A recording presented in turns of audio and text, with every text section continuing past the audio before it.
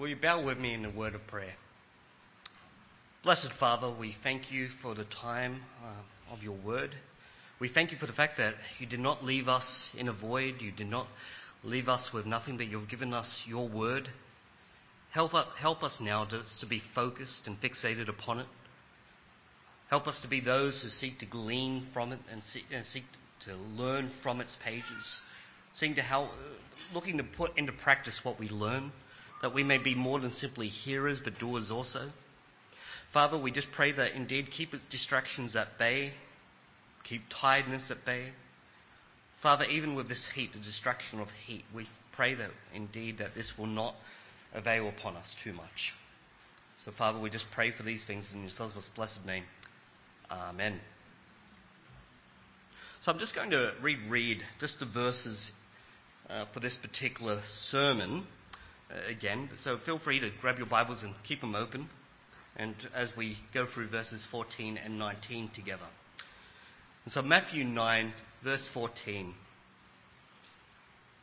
Then John's disciples came to him saying, "Why do we and the Pharisees fast often, but your disciples do not fast?"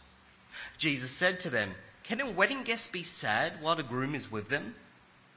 The time will come when the groom will be taken away from them, and then they will fast.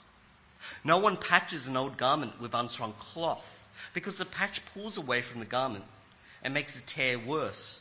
And no one puts new wine into old wineskins. Otherwise the skins burst, the wine spills out, and the skins are ruined. No, they put new wine into fresh wineskins, and both are preserved." Now, the Judaism of the New Testament period was one that was heavily regulated. They had a lot of regulations involved. There were, some have estimated, 613 laws and commandments to be observed within Old Testament Israel.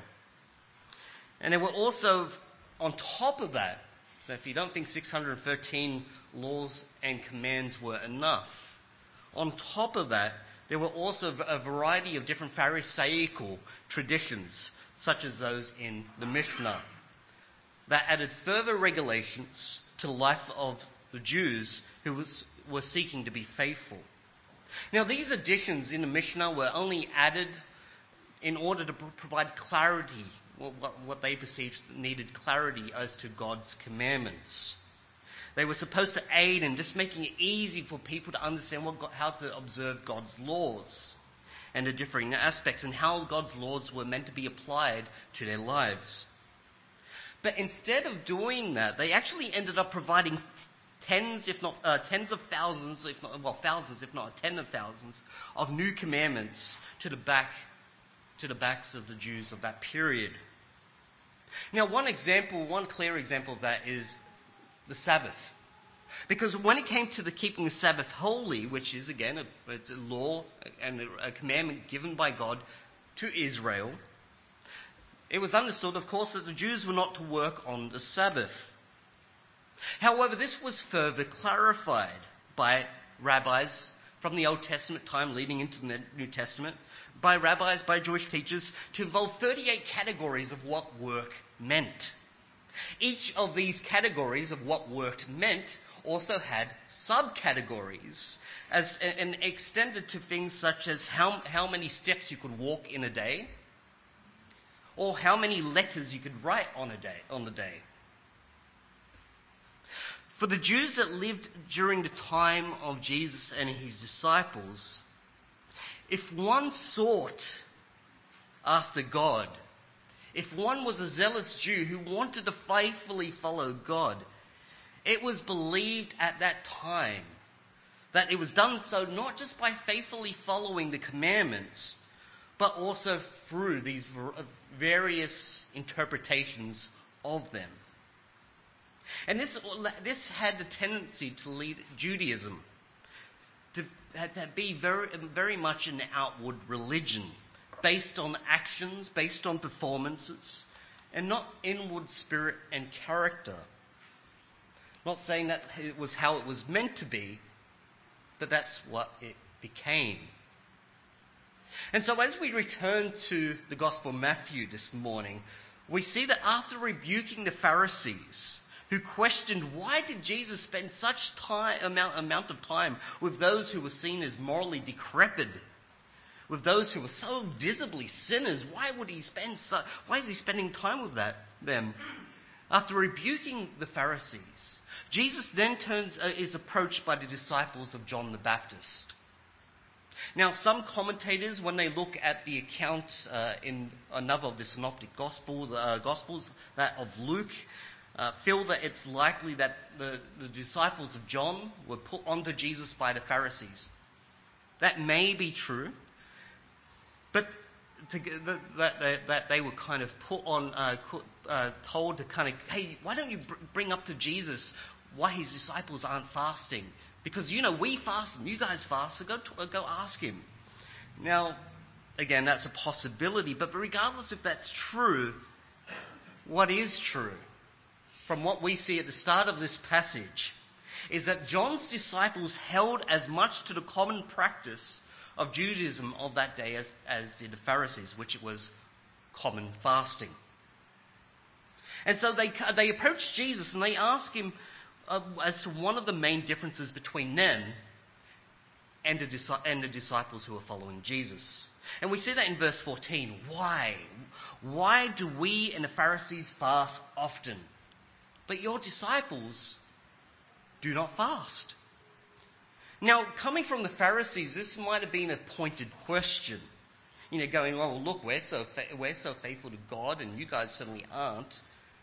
But coming from John's disciples, this may have been an innocent inquiry as to we're doing the common practices of the day, but you guys aren't. Just wondering what's up with that. Again, what we know from John's disciples was that, indeed, from this text itself, that they were fastidious. They were committed to fasting. They were committed to a practice which was believed to help one draw close to God, in helping them seek the face and the presence of God. Fasting at that time was seen as a discipline which denied the flesh and allows one to focus on strengthening the spirit. Thus, for someone that was being perceived as a teacher of God, the lack of Jesus' disciples actually fasting at all must have gripped them. Why aren't they fasting? Jesus is this teacher of God, but his disciples aren't seeking to seek God. They aren't seeking to be in God's presence. They aren't seeking to deny the flesh and focus upon God. Why aren't they doing that? Because, see, the disciples of John fasted often. Again, we see this in the text. And we know that through contemporary sources, we know that it was common for pious Jews at this time to fast twice a week, every Monday and Thursday. And now this regular fasting was in addition to other fasting on other solemn occasions. But fasting often was seen as right behaviour for the model Jew. And such behaviour, unfortunately, had a tendency to be boasted of. This is why, if you remember Jesus' parable of the Pharisee and the tax collector, you might remember what the Pharisee actually boasts of. He goes, I fast twice a week and I give a tenth of everything I have. Yet the reality is, even through Judaism of the New Testament, held to this practice of common fasting, regular and constant fasting. Fasting is only prescribed in the Old Testament to do once a year. And that's in Leviticus 23, where it says, on the 10th day of the 7th month is the Day of Atonement. You are to hold a sacred assembly and practice self-denial. You are to present a food offering to the Lord. Now, fasting, this was taken as this self-denial on the Day of Atonement. So the Day of Atonement happened once a year, and in preparation of the Day of Atonement, you would deny yourself, which was believed to be fasting. You would fast before the Day of Atonement. But again, fasting was only prescribed by God once a year. But this is an example and should hopefully illustrate where New Testament Judaism was at the point when Jesus was there. Often we call this Second Temple Judaism. After, the destruction of the first temple, this is the return of the Jews after exile and leading all the way up to Jesus' ministry. But again, this is an example how man-made traditions had been added to God's commands at this point. But note Jesus' response to John's disciples from verses 15 to 17.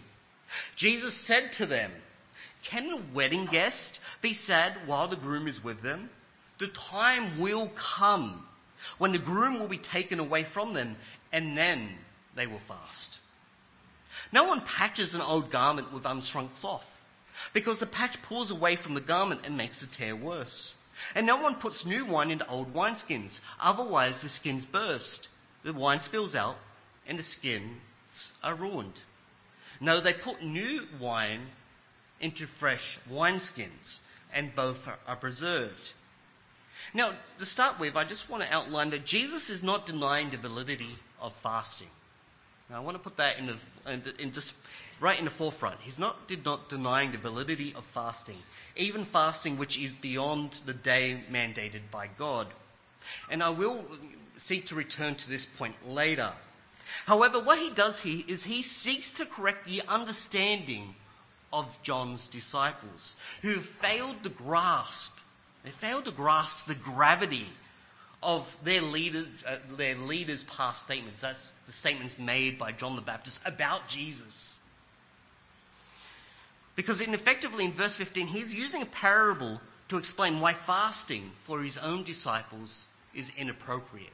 It's not right for his disciples to fast because he's there with them.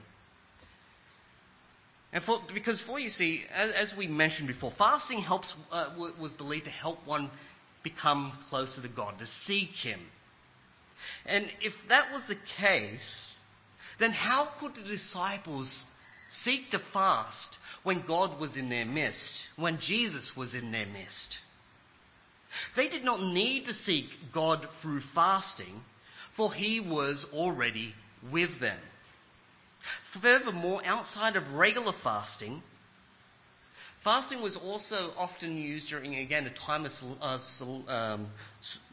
of solemnity, such as a time of mourning during funerals and so forth. But presently, because Jesus was with his disciples, it was a time of celebration for his disciples. It was an inappropriate time to fast. Not only was God with them, but this wasn't a time of mourning. That, yes, true, Jesus says there will be a time where he will be taken away from them, and then they will fast. But that time has not yet come. And so presently, it is a time of celebration. And so Jesus, in his first illustration here, he paints the picture that if they were the friends of the groom, and if they were with the groom during the wedding, would they mourn? I mean, think about it, brothers and sisters. If this was a wedding, if you were invited to a wedding, but not only that, you were invited as a friend of the groom, and then to actually do a particular role in that church which supported the groom, would you see yourself going, "Oh, but I'm going to mourn while I'm here. So, why is this joyous wedding? I'm going to dress all black. Maybe put put my mourning clothes on and just be at that wedding." Of course, it would strike up a particular ridiculous sight, because that's what it means here when it talks about the whole idea of wedding guests. Literally, it is talking about those who are close to the groom, who are invested in the wedding. And in that case, if you're so invested, who would in their right mind would mourn during such an occasion? Yeah, as we say, Jesus does say that there will be a time of mourning for his disciples. And of course, when Jesus does this, he's speaking prophetically. He's talking about his pending death. Jesus talks about a time that the groom himself, which is himself, will be taken away. Where a time where fasting will be appropriate. But it is not yet. Instead, Jesus seeks to provide two additional illustrations, whereupon he states in verses 9, 16 to 17, I won't read it again, but again, by all means, please feel free to read it. It talks about the using of a patch, an unshrunk piece of cloth on an old garment, and of course, trying to use new wine into an old wineskin. It is through these examples, these two examples, that Jesus is making it precisely clear what is being celebrated. Because he's comparing two things in both of these examples. He's comparing old and new. Old and new. Jesus is comparing, by doing so, this old and new in the context of fasting. He's comparing the Jewish religious system with what he has come to do. And namely, he does so by illustrating exactly what he hasn't come to do. Again, as we look at the first illustration, for example, regarding the garment, the old garment and the unshrunk cloth. Well, no one in their right mind, if they knew what they were doing, of course, when Jesus is saying no one would, let's face it, we're humans, we know that there are probably people out there who would do this. But this is of course talking about those who rightly understand what they're doing. And if you rightly understood what you're doing, you understood textiles and clothes, you know you wouldn't put an unshrunken piece of cloth onto an old garment which has been worn many times, because once that goes into the wash for the first time and it shrinks, it'll tear the piece of clothing. But no one, if they knew what they were doing, would do this. Why waste a piece of clothing? Likewise, in the next illustration, no one in their right mind would put new wine into an old wineskin. Because why? Because it would ruin both. Because when you're putting new wine into a wineskin, that wine isn't already fermented. You put it into that wineskin, and that's when it ferments. And so what happens is, if you put a new wine, which is going through fermentation, into an old wineskin. Now, an old wineskin, again, wineskins were made of leather, right? They're made of animal skin, and as animal skin gets old, it gets particularly in a way where it can't mold anymore. It has molded as far and stretched as far as it can, and now it's molded to that. You can't stretch it any further. And so if you have an old wineskin and then it's already stretched out as much as it can, and then you're putting new wine in there which needs to ferment and needs to shape and will again change the volume of the wineskin, that old wineskin's going to burst. Instead, what Jesus is saying here, the practice of the day is that you get new wine, and you put it into a fresh piece of animal leather, and that will mold, because that's new and that's gone through the process of tannery. That will mold and be able to take into equation the fermenting wine, and by doing so, you keep both the wineskin as well as the wine. But no one in their right mind, no one who's involved in winery, would seek to put new wine into an old wineskin, because you would lose both.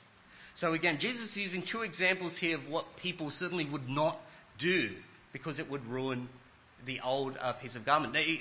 So Jesus is saying he hasn't come simply to fix old things, to use old things. Jesus hasn't come, he's saying here, he has not come to repair, he has not come to revamp, and he has not come to reinstitute the old covenantal system, which is the old garment or the old wineskin here. He has not come just simply to fix these things. No, what Jesus is doing is something completely new, as he alludes to at the end of the illustration of the wineskins, the fresh wine or the new wine into the fresh wineskins. Now, Jesus was doing something completely new, right? It was doing something completely new, and not something which was just something new within the confines of that system. Now, Jesus is saying here that the old ways that existed, The old ways which it was prevalent at the time of his arrival will not do. They cannot take into account what Jesus is doing in his ministry. The old covenantal system about Israel, and again all the sacrificial systems and all the laws and regulations and practices do not relate to what he is now doing. The old covenantal system had its day. It had its purpose. But now Jesus was doing something new. Something new was being ushered in, brought in. And Jesus is, again, right here, Jesus had come to inaugurate his kingdom. He had come through his ministry to institute a new reality, where, again, there could be found newness of life for all those who followed him. Jesus had brought freedom to all of those who followed him from any ensnarements and any trappings, from any religious systems, from any works, from any traditions of men. And so when the question here of his disciples and their lack of fasting arose, the way that Jesus answers them is that his disciples are there and they're celebrating being part of this new reality of what Jesus is doing. A new reality of being within God's presence, which is not based on external rituals or practices, but upon a new inward reality that is affected and based upon himself. Now, what does that mean for fasting? Well, fasting, because it was part of a regular Jewish observance. In fact, fasting was alongside almsgiving and prescribed prayers, was seen as one of the 3 regular duties for Jews of this time period.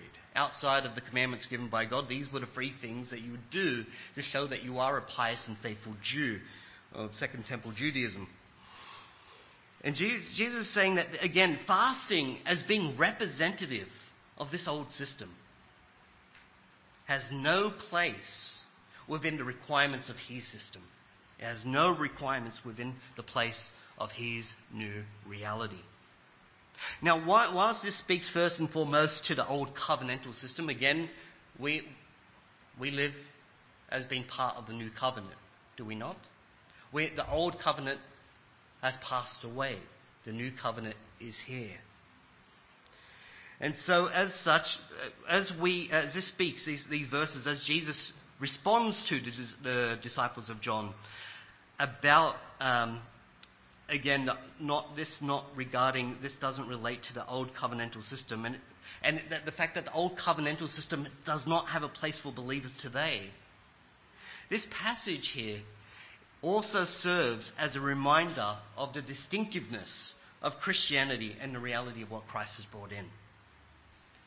You see, when the prophets of the Old Testament, including John the Baptist, because again, John the Baptist was the greatest of the old, right, as Jesus said. When the prophets of the Old Testament, they emphasized that the old covenantal system was ultimately still about the heart. Yes, it had outward actions. Yes, it had outward regulations and commandments. But at its innermost core, the old covenantal system was still dependent upon one's heart. This is why so often Israel in the Old Testament was rebuked time and time again, because whilst they were doing outward practices, their heart remained far from God.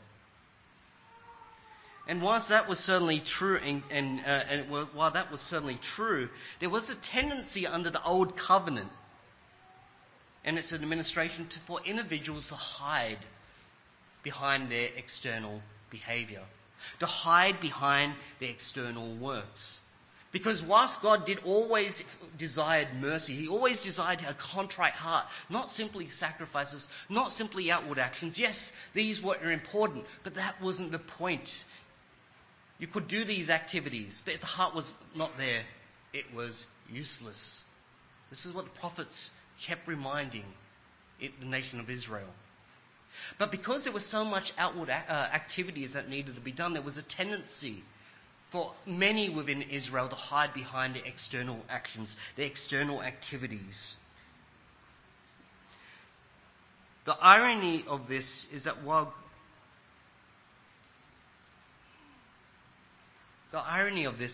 they believed in their minds that they were faithfully following God, despite their hearts not being close to Him. Their hearts were far away from Him, and they thought that what was sufficient was the activities they were doing. The relevant box-ticking exercises were enough. But the reality is, the Old Covenant ended up being a testimony against those who acted like this. The Old Covenant ended up being a ministration of death against many who simply believed that by doing outward actions it would be sufficient for them to be right with God. They thought themselves righteous by their own hands. They weren't, because they failed to understand the importance of having the right heart with God. They believed the works of their hands, the traditions they upkept, that would make them squared with God despite the distance, despite the wickedness of their own hearts. And the reality is, this is why when Jesus came and He sees the old covenantal system as it's represented within Judaism of His day, He sees that in so many respects a lot of it is no better than hypocrisy. Which is why Jesus constantly, time and time again, rebukes and condemns that type of behavior. Because they say they're faithful, and they do the outward activity, but their behavior and the spirit behind it is not there. When they gave alms, this is quoting John MacArthur, but when they gave alms, they blew trumpets in the synagogues and in the streets in order to be honoured by men. When they prayed in the synagogues and on the street corners, they did so to be seen by men.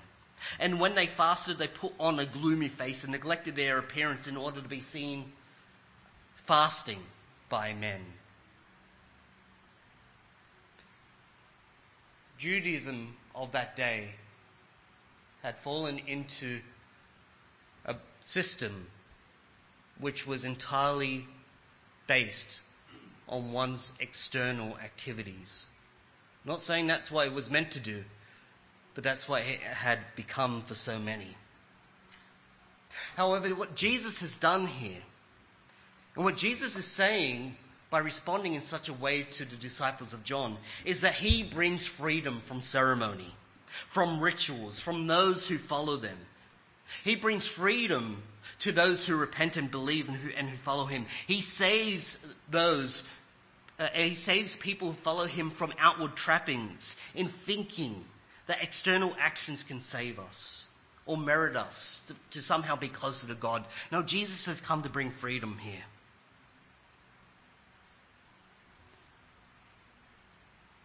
But the reality is,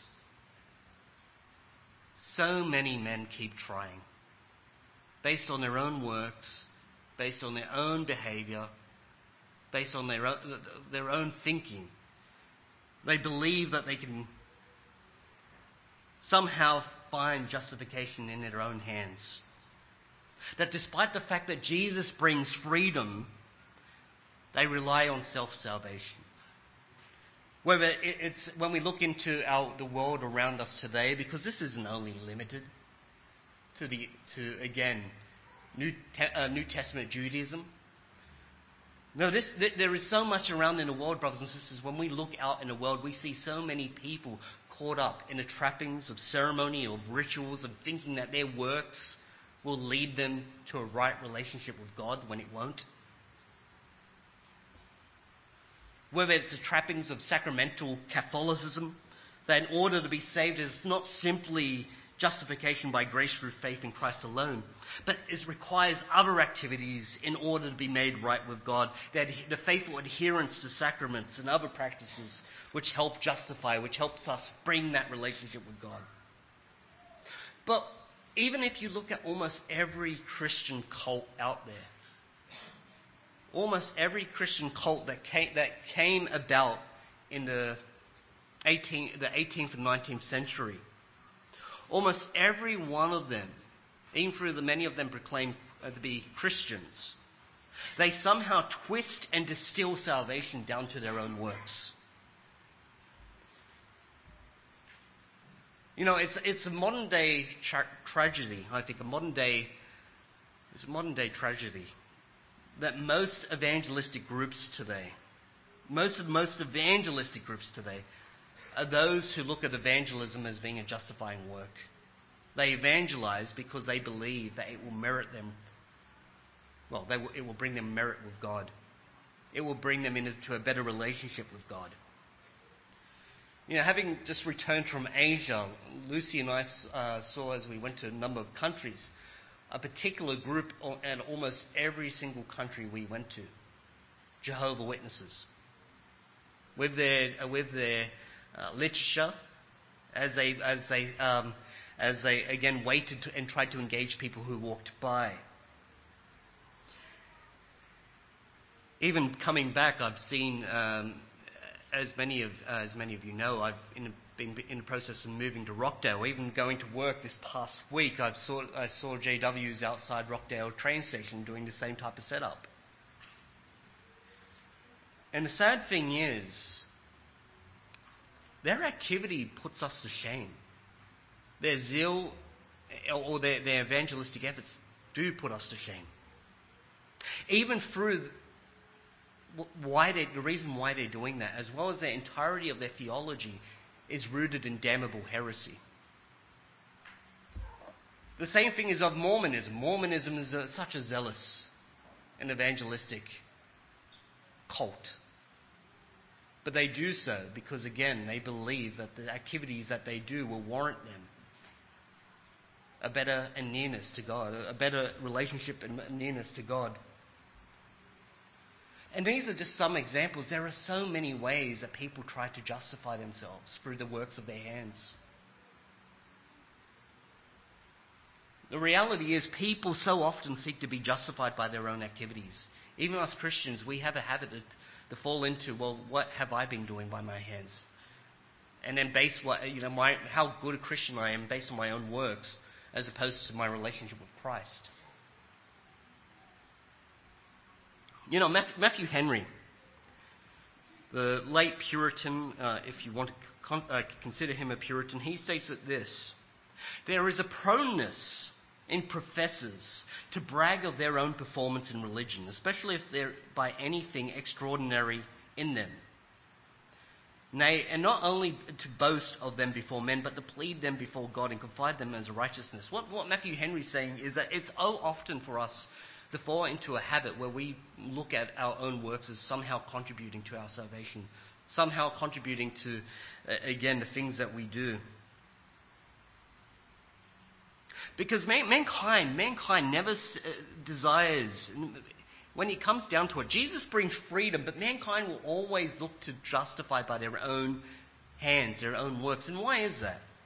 Because mankind never wants to cede sovereignty.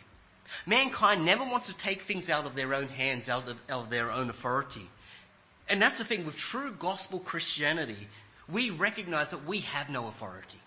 We recognize that we have no sovereignty. It's all within the hands of God. And that is why Christianity is set apart. True Christianity is set apart from every other religion and cult out there. Because all of them will go, no, salvation is based on what you do. It's based on your works. It's based on the behavior and what you do. But Christianity goes, no, that's been done already. That's been done. What you need for salvation has been done. Just trust in Christ. This is why we need to remember, brothers and sisters, that we are in this new reality. What Jesus is saying here is that he's ushering in this new reality that is not reliant on works, not reliant on activities, not reliant on tradition. But again, and we now, here today in 2023, we are in this new reality that Jesus has wrought, whereby it's his finished actions, not ours, which justify, which make us right with God. Now, I want us to remember this as the first point of application from this text. That in this new economy of Christ, our works are but an outflow of faith. Our works do not justify us. We should always remember that our works never put us right with God. But the second is this. Jesus frees us from traditions. Now, that's not to say traditions are necessarily bad. Now, indeed, if they don't contradict Scripture, and that if they help us in our own sanctification and spiritual walk, traditions can be a helpful and good thing. But we need to be careful never to let traditions become nothing more than a box-ticking exercise. As fasting and many other activities became in the time when Jesus is talking to, they became nothing more than external activities for the Jews of his day. So too there are so many activities that can become the same way for us, that we simply do just to tick a box. Again, quoting John MacArthur, he puts it this way, that there is a time when a form of praying, worshipping or serving when a form of praying, worshipping or serving becomes the focus of attention, it becomes a barrier to true righteousness. It can keep an unbeliever from trusting in God and a believer from faithfully obeying him. Even going to church, reading the Bible, saying grace at meals and singing hymns can become lifeless routines in which true worship of God has no part. It's so true. Sometimes we can often think that we can somehow fake it until we make it. We go into a particular situation where we do these things and we go, oh, the heart's not there, but eventually if I do it long enough, the heart will come. But the reality is, it is better not to do these things without the heart. Because again, God desires the heart. It's better to look and contemplate on your behavior, on your character, on your walk with God, your heart for God, than simply do external activities. External activities should come as an outworking of these things. But if you're focusing on the external activities at the cost and expense of looking inwardly at your own heart, you've got your priorities the wrong way.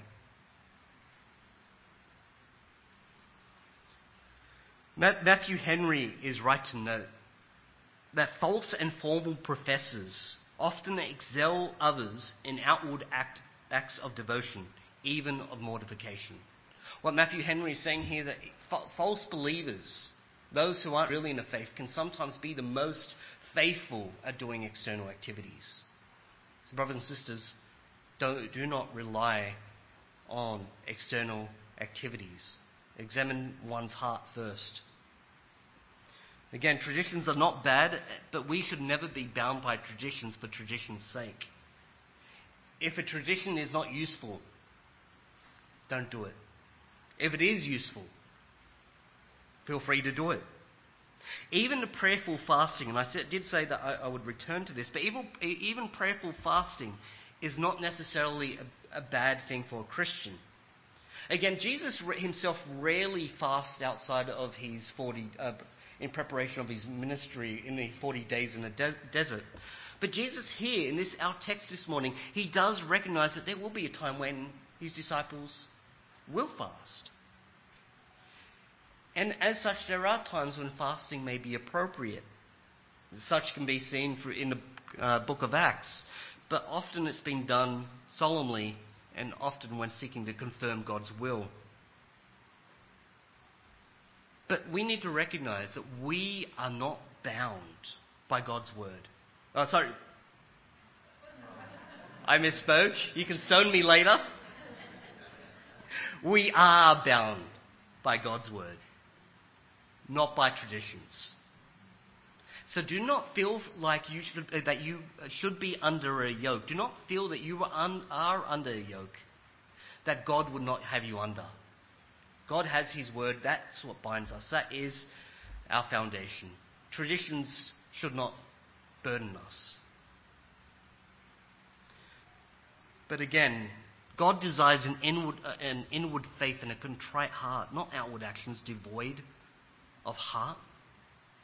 Lastly, we need to be careful, and this is the third point. We need to be careful not to measure each other by our own preferred external acts. As we can see here in this text before us this morning, John's disciples, they measured the disciples of Jesus by their own yardstick of needed duties. How easy is it for us to conceptualize how Christians ought to live? And based on our own opinion, based on our own thoughts of what Christians should do, even if it's not in Scripture, this should be the proper outworking of it based upon my own opinion, use that and place that as the yardstick onto other people. The Christians should have a particular approach, that Christians should do such regular activities and so forth. But the question is, when we benchmark, when we seek to look at and help our brothers and sisters, because to be honest, if we are judging, and there is a room for judging in the church, hopefully we're judging with the focus of helping that brother and sister, not just judging for the sake of judging.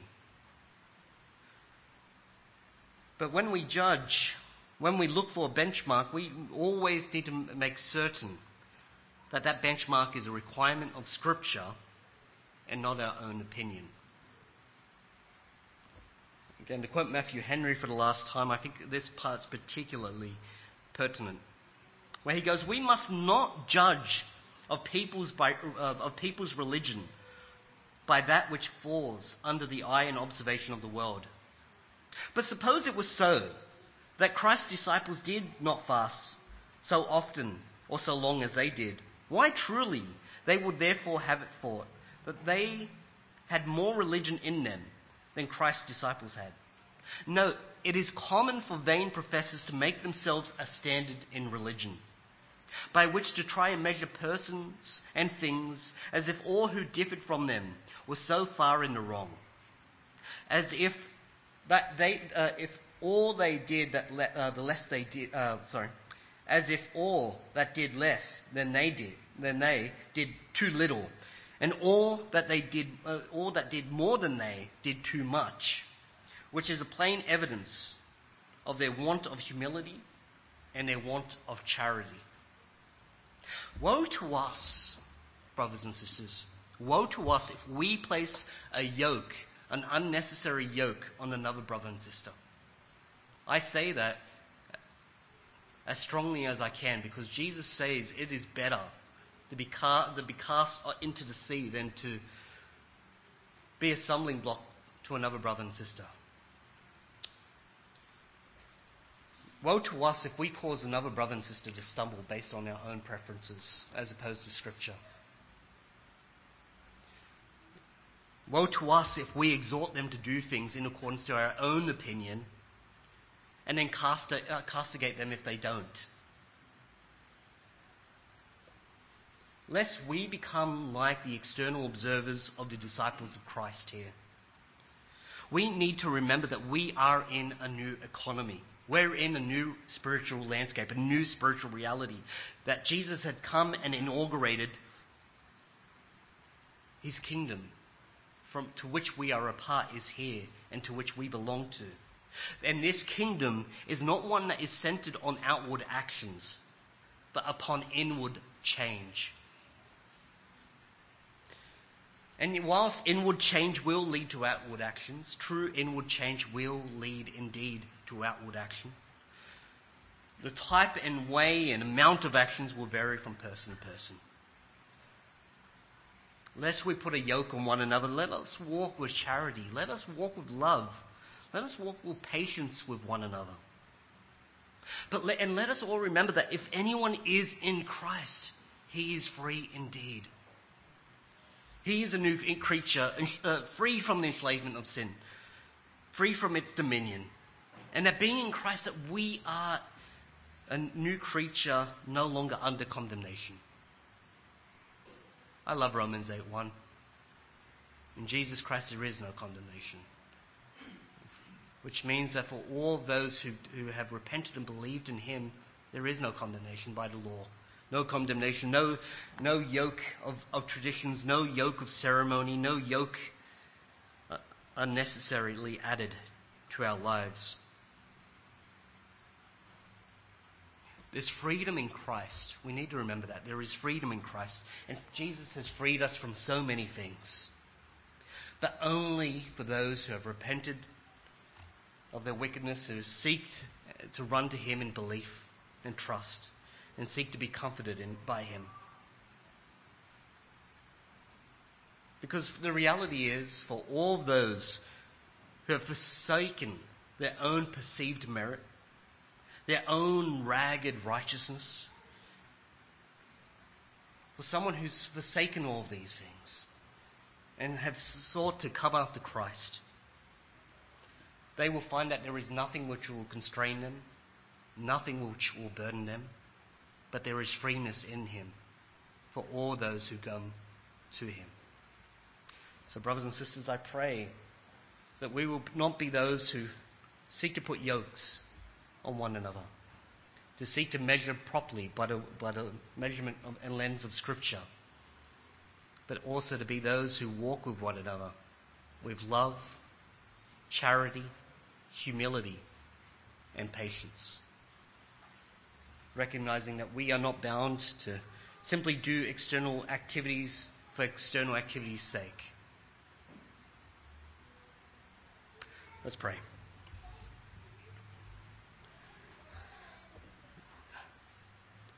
Dear blessed Father, we again thank you for the fact that we can come before your throne of grace as individuals who need you, who need Christ. Father, we know that the activities and the works of our hands will never bring us into a right relationship with you. There's nothing that we could do which would merit having such a relationship, but that you have done it all.